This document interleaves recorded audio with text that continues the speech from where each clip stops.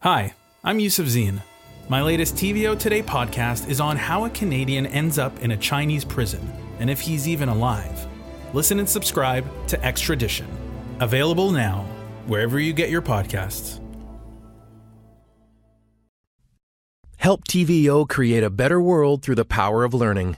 Visit TVO.org and make a tax-deductible donation today. In the aftermath of the Second World War and the atrocities of that brutal assault on humanity, the nations of the world reached a new agreement, the Universal Declaration of Human Rights. It set out in its first article that, quote, all human beings are born free and equal in dignity and rights. That document turns 75 years old in 2023. Has that declaration lived up to expectations? And is the movement that sought to ensure those human rights still relevant? Let's ask. In Silver Spring, Maryland, Seth Kaplan, professorial lecturer in the Paul H. Nitze School of Advanced International Studies at Johns Hopkins University. In New Haven, Connecticut, Samuel Moyn, professor of law and history at Yale University and the author of Not Enough: Human Rights in an Unequal World. And here in our studio, Farida Deef, Canada Director for Human Rights Watch, and Sandra Wisner, an international human rights lawyer and director of the International Human Rights Program at the U of T's Faculty of Law. And we are delighted to have you two here in our studio. Samuel and Seth, great to have you on the program, too, in Points Beyond. I just want to start with a very open-ended question. Seth Kaplan, get us started. Has the modern human rights movement proved to be, ultimately, ineffective? What's your view? I would say yes. Human rights had an enormous impact in the years after World War II. Look at decolonization. Look at the delegitimacy of the Soviet Union. It eventually fell. Look at South Africa. But in recent years, the human rights movement has become too Western, too top-down, too ambitious, tried to do too much, and lost its focus, and is increasingly irrelevant and ineffective in most parts of the world. Farida, what say you? Well, I mean, the goal of the human rights movement is to expose human rights abuses around the world, to amplify the voices of victims of those abuses, and to make it more costly for governments to behave in a repressive manner. And so that's what we're doing, essentially every day, increasing the cost, the political cost of repression. Sandra. You know, I think that we all sort of have a different definition of what the human rights movement is, when it began, and I think it's probably more important that we reframe the question and to say, what can a system of law realistically hope to achieve?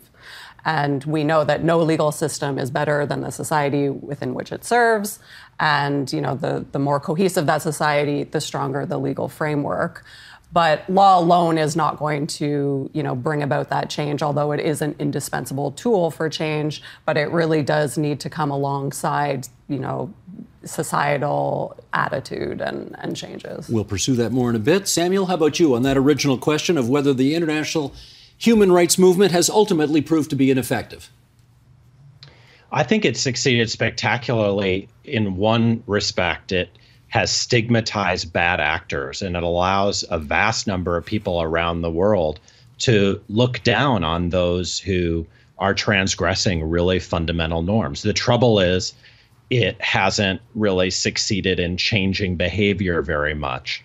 But then there's another problem, which is the goals it set for itself have been too limited. The human rights movement hasn't been a peace movement or a socialist movement, and yet we know our world is riven by war and inequality, and we need to think about those much broader problems alongside the narrower concerns that human rights movements have taken up.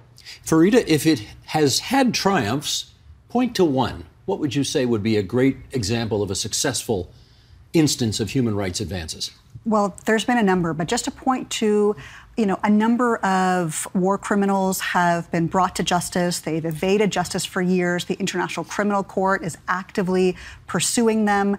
And so in that sense, it is creating a deterrent effect. Are autocrats still being repressive? Absolutely. But are the stakes higher now? Are they, you know, essentially looking, you know, kind of concerned about where they travel? May they be, you know, they might be pursued through prosecution? Are they worried that they might end up in the International Criminal Court? Yes. So I think that there have been instances where we see over the course of the past few years a number of advancements in terms of justice for victims of human rights abuses. Sandra, what's on the top of your list? I mean, I think one thing that I think is important is that this Universal Declaration of Human Rights that you mentioned, I think it's had a lot of successes in terms of inspiring other domestic states to incorporate those rights into their legislation. Here in Canada, our Bill of Rights, you can see that it was a clear attempt on the Diefenbaker government's part to incorporate those rights into our Bill of Rights. And then you see with our charter that succeeded it, that it was a clear attempt by the government to incorporate the rights of the International Covenant on Civil and Political Rights that we had signed on to in 1976. And so I think that that's inspired a lot of different movements around the world that's been very useful. Seth, your concerns notwithstanding, is there anything at the top of your list that you would point to and say, that's an unambiguous victory? I mean, the unambiguous victories were those that happened in the past. I mentioned the Soviet Union. The fall of the Soviet Union, human rights played a major role. I mentioned South Africa. I mentioned decolonization, which is an outgrowth of these rights. But I would say today, look at Syria. Look at if I'm a Uyghur in China, if I'm a Syrian who has been bombed or jailed or brutally killed by my regime, or if I'm in Africa or some other country and simply the police, not a systematic effort, but the police on a daily basis violate my rights. What is human rights doing for those people? And those people are in the billions. We're talking a quarter, a third, a half of humanity knows nothing about these rights and are not being helped by these rights. Samuel, those are pretty profound questions. How would you answer them? I think human rights movements have done well when they've done well in targeting relatively weaker actors like African despots and warlords. But George W. Bush and Vladimir Putin, who helm great powers and have done far more damage to the world, have been let off the hook. I agree completely that the greatest successes are in relatively more democratic countries that decide to have human rights as part of their domestic law. And then human rights can become about citizens' movements challenging their states from within, and their successes can be extraordinary. Let's pick up on some of those names. Farida, do you imagine for a moment that Vladimir Putin worries about what the international human rights movement thinks about what he's doing? I think he does. I mean, I think when you see the targeted sanctions that have been put in place, where Canada, in addition to other countries, have imposed widespread asset freezes on a number of high-level Russian officials. They can't really travel freely anymore. Their assets are frozen. There's certainly, it's not unfathomable to imagine a situation where President Putin would find himself in the International Criminal Court. And so we've seen, with respect to Ukraine, there has been all of the tools in the toolbox have been used, right? We talk about targeted sanctions, an International Criminal Court referral, resettlement for Ukrainian refugees. So it's really, despite the abuses on the ground, there is more of a spotlight on the human rights situation in Ukraine and the perpetrators than ever before. And so that, I think, is a win. And, Seth mentioned Syria, for example. Yes, are we seeing that, 11 years into the war, abuses remain? Absolutely. But at the same time, you've seen a number of wins, even over the past year, where a court in Germany, for the very first time, actually, in a landmark victory, tried a Syrian official for widespread torture. This was using the international human rights movement's, a mechanism called universal jurisdiction, which means that any country, even if the abuses didn't take place in that country, even if the victims are not from that country, can pursue justice for the most serious international crimes. And that's what German courts are doing, the Swedish courts are doing, in order to pursue justice where it's been closed off. Well, let me follow up with Seth on that. Do you think Bashar al-Assad or Xi Jinping worry about the international human rights movement when they are doing the horrors that they are doing? I mean, what they will do, because today there's so many rights that are talked about, they will come up and say that we're helping our societies develop economically. This is especially the Chinese case. We're offering social services to our people. And so they can look at the long list of rights that are promoted today, and they can say, we're doing a lot of these. And actually, you democratic countries in the West, you have people who have homeless, you have people who are poor. So when we make rights about everything, these authoritarian regimes can turn around and say they're doing a better job than we are. We're forgetting the history of these successes. The history of these successes were achieved because they focused on a small number of rights, religious freedom, conscious freedom, to think as you want, to say what you want, due process, rule of law. When we forget the basic rights that won these battles and we focus on everything, the authoritarian regimes not only are not scared, but they turn around and use rights against us. Sandra, what do you think of that characterization? Yeah, I mean, I think what he's saying there is just that perhaps you're diluting rights by expanding them, or you're picking and choosing. But I think if you look at what happens in the international system, it tends to be that rights are reflected from the international society and reflect what is of concern to the international society. And so, that this is a consensual system. I think we have to remember that this is a system of law. It's sort of a rule of law framework whereby states can choose how to protect, individuals and their human rights, and individuals have access to institutions and mechanisms whereby they can protect their rights if their national system fails to. So, I think we have to work within the confines of that consensual system, and I think that's important. Well, okay. Seth, let me get a little more explicit about this then. No, forgive me. I'm going to go to Samuel on this. Samuel, we understand that the right not to be tortured, everybody can agree on that. The right to a fair trial, everybody can agree on that. We are now hearing calls for things like internet access or free university, labeled as basic imperatives of human rights. Does expanding the definition of what constitutes a human right, in your view, that way, dilute the term? I don't think so. Human rights are just a way of expressing what we take to be our ethical priorities right now and to push politically. And it's not true that expanding the list of what we care about makes it harder to get things. It would be absurd if I sat in Canada and said the government has allowed me to speak freely, so it doesn't need to provide me health care. And that's going to be true on the global level as well. It's hard to get any rights. You said that everyone agrees about the right to be free from torture and unfair trials, but that's false. And actually, we have to work not just for all kinds of human rights, including new ones if we need them, but a lot of other ends beyond what the human rights movement has proposed so far.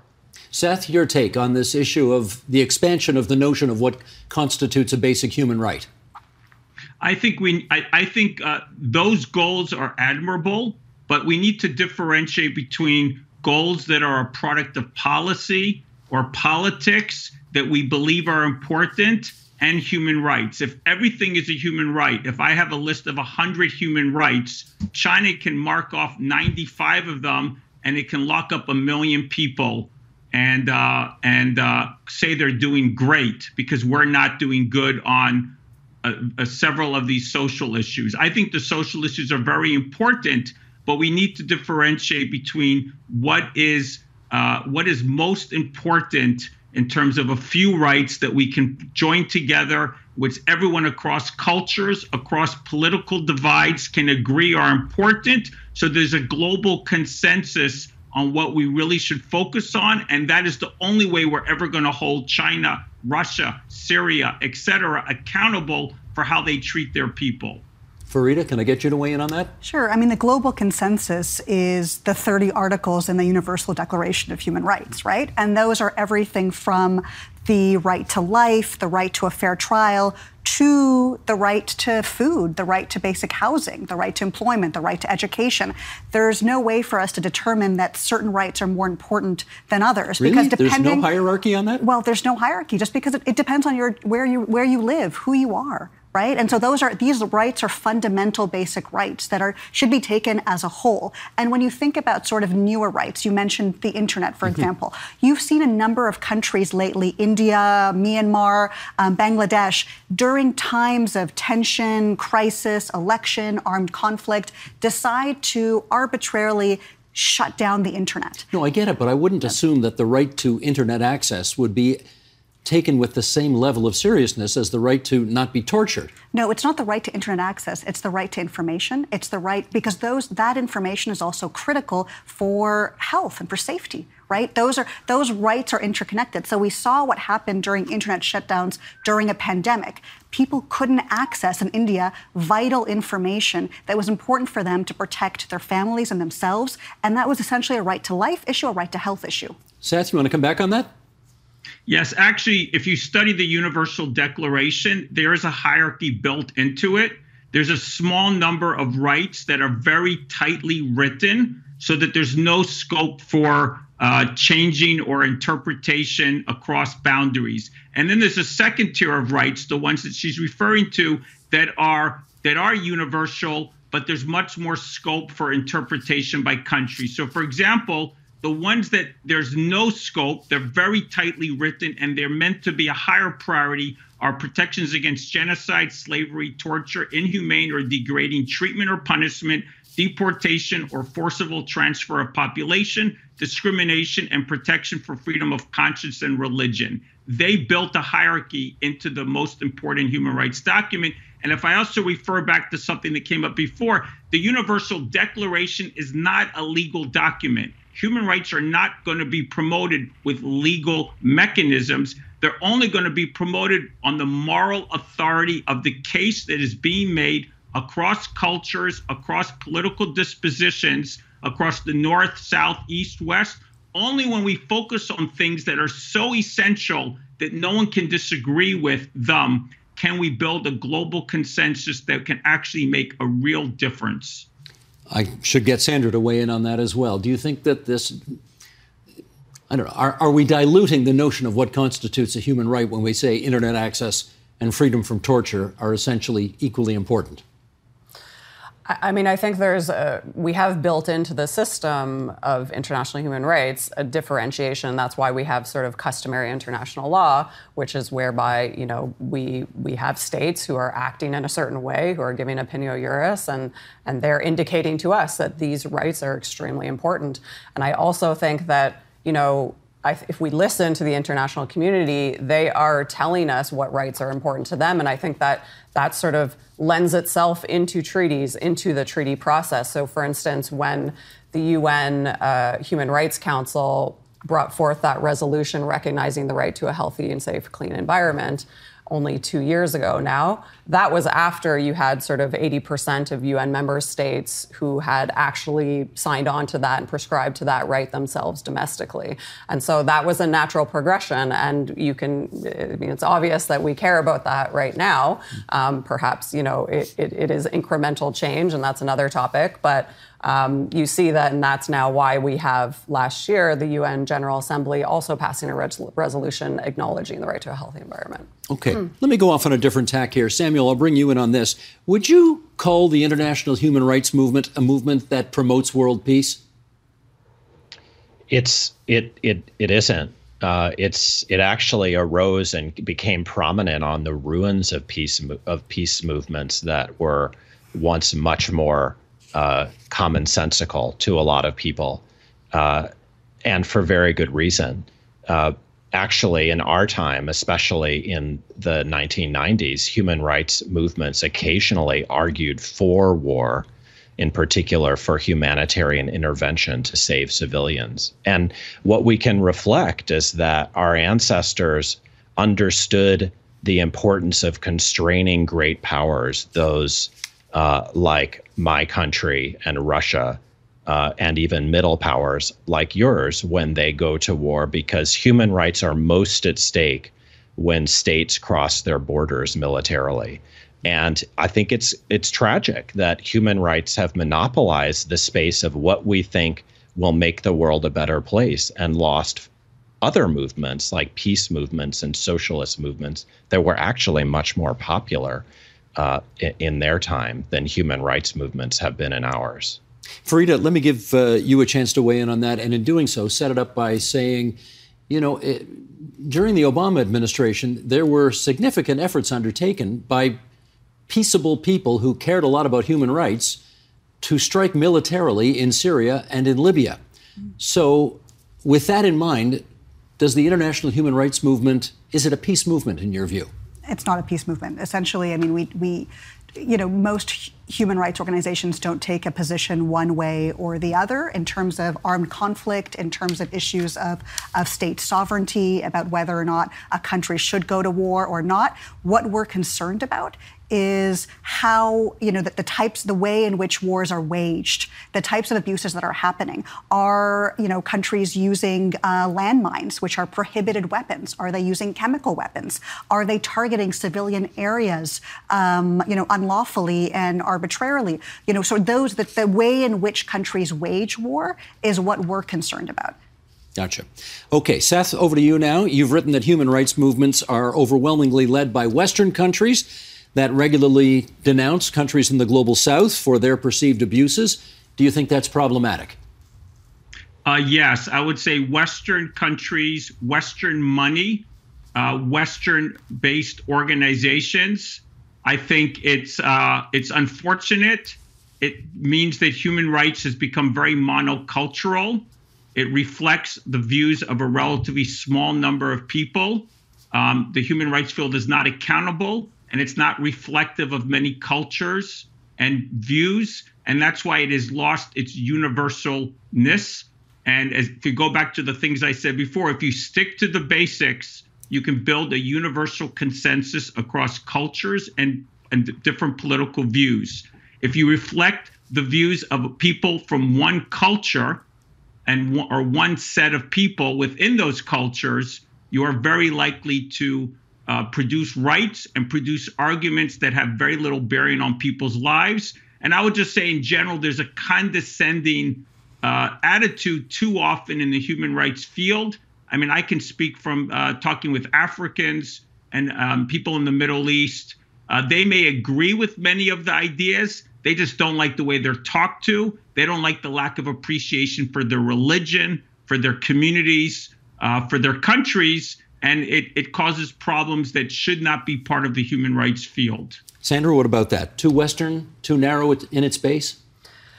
There's definitely challenges, of course, and that's based upon the fact that this is, again, a framework that is based upon political will of different parties, of different states, who can choose to do what they wish. But, I think it's important to remember, although laws are, made by states, they're heavily influenced indirectly by other actors. It was more than a century ago that NGOs were participating in negotiating a treaty. And there are mechanisms by which, marginalized countries can come together to enforce their rights. I know there's talk of right now some of the Pacific Islands thinking about bringing the climate justice issue in front of the International Court of Justice in the form of an advisory opinion, but nonetheless to discuss sort of what are states' responsibilities when it comes to climate justice, because we know that marginalized states are taking the brunt of it and weren't responsible. So I do think there are some successes. I mean, you can go back to the Universal Declaration that we've been talking about to see that there was a fight there from and a movement. I think Brazil and India sort of led it, where they wanted those rights to be universal, and they were successful in that. And that was, at the dismay of the United States and the United Kingdom, who didn't want women's rights to be incorporated. Samuel, your view on this? Too narrow, too Western a base? What do you think? I think it's certainly true that the lion's share of funding for human rights activism not only comes from the West, but really one person in the West, George Soros. But beyond that, I think it would be a mistake to claim that there's been a decline in kind of global participation. Remember, there were only 50-odd states that existed at the time of the Universal Declaration. Now there are close to 200. And in fairness, the human rights movement though funded out of the West, has become much more participatory in including lots of global Southern activists. What's essential, though, is that as soon as you begin consulting global actors, you have to change your priorities beyond Western ones, focus narrowly on free speech and other civil liberties. And that's because global actors are concerned about war and peace in ways that human rights movements are not. And they're concerned about fair distribution in the unequal world that almost requires most funding to come out of the West for human rights and any other reformist cause. I guess, Frida, I should ask you whether you see anything particularly wrong or unjust about the fact that much of the momentum in your movement comes from the Western world. If the West is prepared to put the money and resources into this fight, is there anything particularly wrong with that? I mean, I don't think that much of the momentum comes from the West. In fact, it could be that big international human rights organizations, certainly like my own, have a very large megaphone. But that doesn't mean that the women's rights movement, the labor rights movements aren't active, actually more active in non-Western countries to some degree than actually in the West. So when you think about all the rollbacks that are happening on reproductive rights in the United States, at the very same time that was happening, you saw the women's rights movement in South America, in Mexico, and Colombia actually push forward and increase reproductive rights and health rights. And so there's ways in which even when you think about domestic workers who are among the most exploited workers in the world, it was the result of labor rights movements, of migrant rights groups in Asia that pushed for better protections and an international labor organization treaty on this. And so when you think about it, there are very, very active movements across the world. It just might be that we're not hearing from them. They don't have a large megaphone, but they're actively working in this space. And they've actually resulted, even when you think about the former Liberian president, Charles Taylor.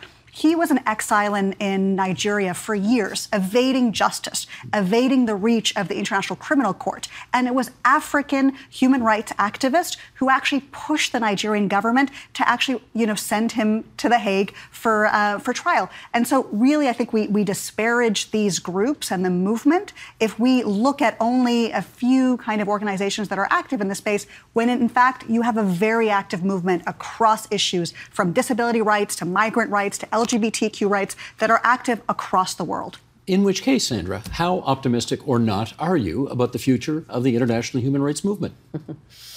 I mean, I think there's a lot of changes sort of going off of what Frida said. I think there's, I was trained in movement lawyering, and that's something that is sort of new to the NGO field, and it really is meant to sort of listen to grassroots movements, and just sort of be a part of them and have those legal victories be guided by that activism.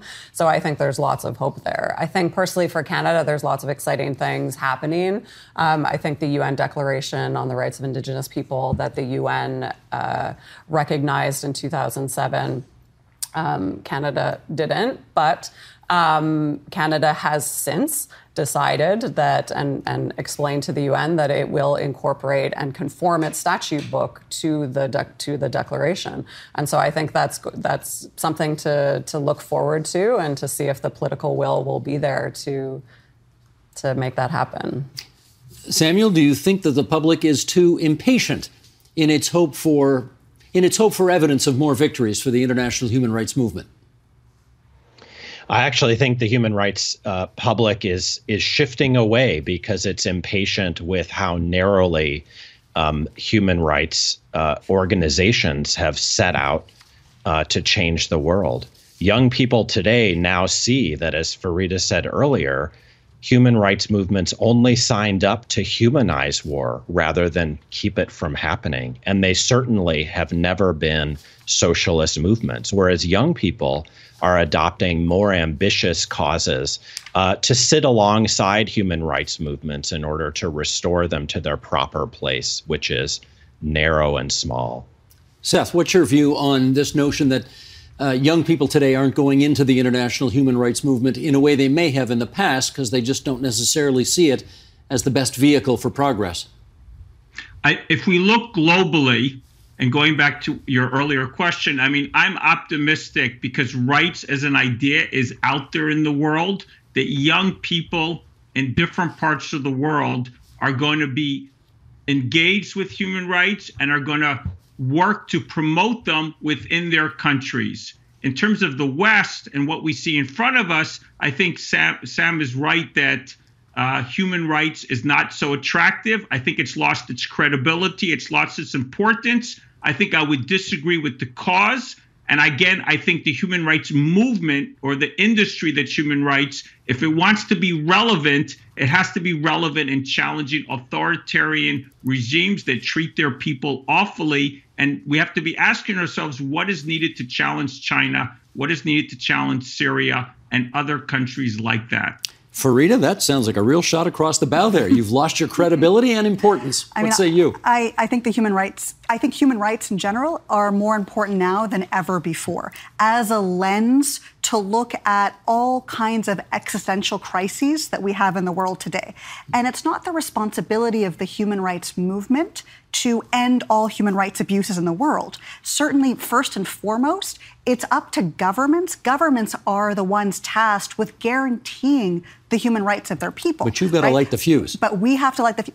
We're ensuring that we're stiffening their spines, right? That's our role, is to put pressure on them, expose abuses, expose inaction, and push them and, to raise the costs of inaction and raise the cost of repression.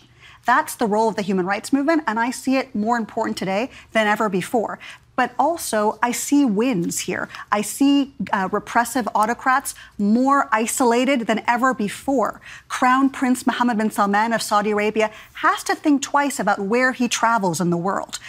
President Putin will do the same, just because of the reach of justice and the pressure that's being put on actors, on countries and their allies to pursue justice in these cases. Samuel, do you see enough spine stiffening happening courtesy of the human rights movement? I think there's a lot. And I think, as I see it, human rights movements have an essential role to play. But they also need to recognize that there's not just their causes, but social and global justice generally that's at stake. And they do have a responsibility to be clear about what goals they're advancing and where others are needed. And human rights movements may need to have stiff spines, but step aside for others' movements with even stiffer spines and more ambitious goals. Sandra, what do you think of that advice?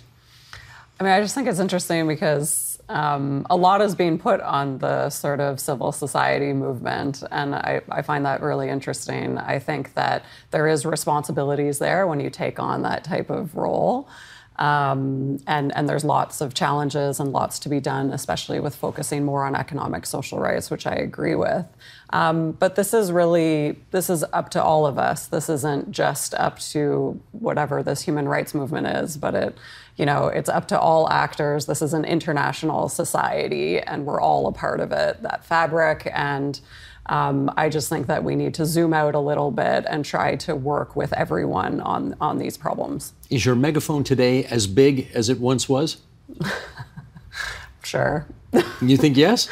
I don't know. I think that, I don't know. I still think it's important. Seth, why don't you take that on in our last minute here? Does this movement speak with as big a megaphone as it once did? Depends on the audience. It's not very loud in the places where it's most needed, but it's certainly loud in our countries. And I would just say it's not reaching the people it needs to reach, and it needs to reconsider how it can amplify its voice and amplify its message to make a greater difference in the world today. Well, I want to thank the four of you for coming on to TVO tonight and amplifying the message and having the conversation here on the agenda.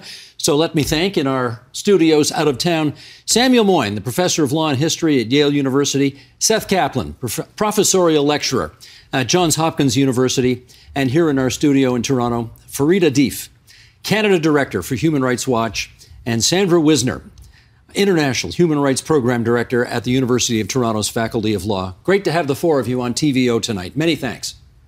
Thank you. Thank you. The Agenda with Steve Paikin is made possible through generous philanthropic contributions from viewers like you. Thank you for supporting TVO's journalism.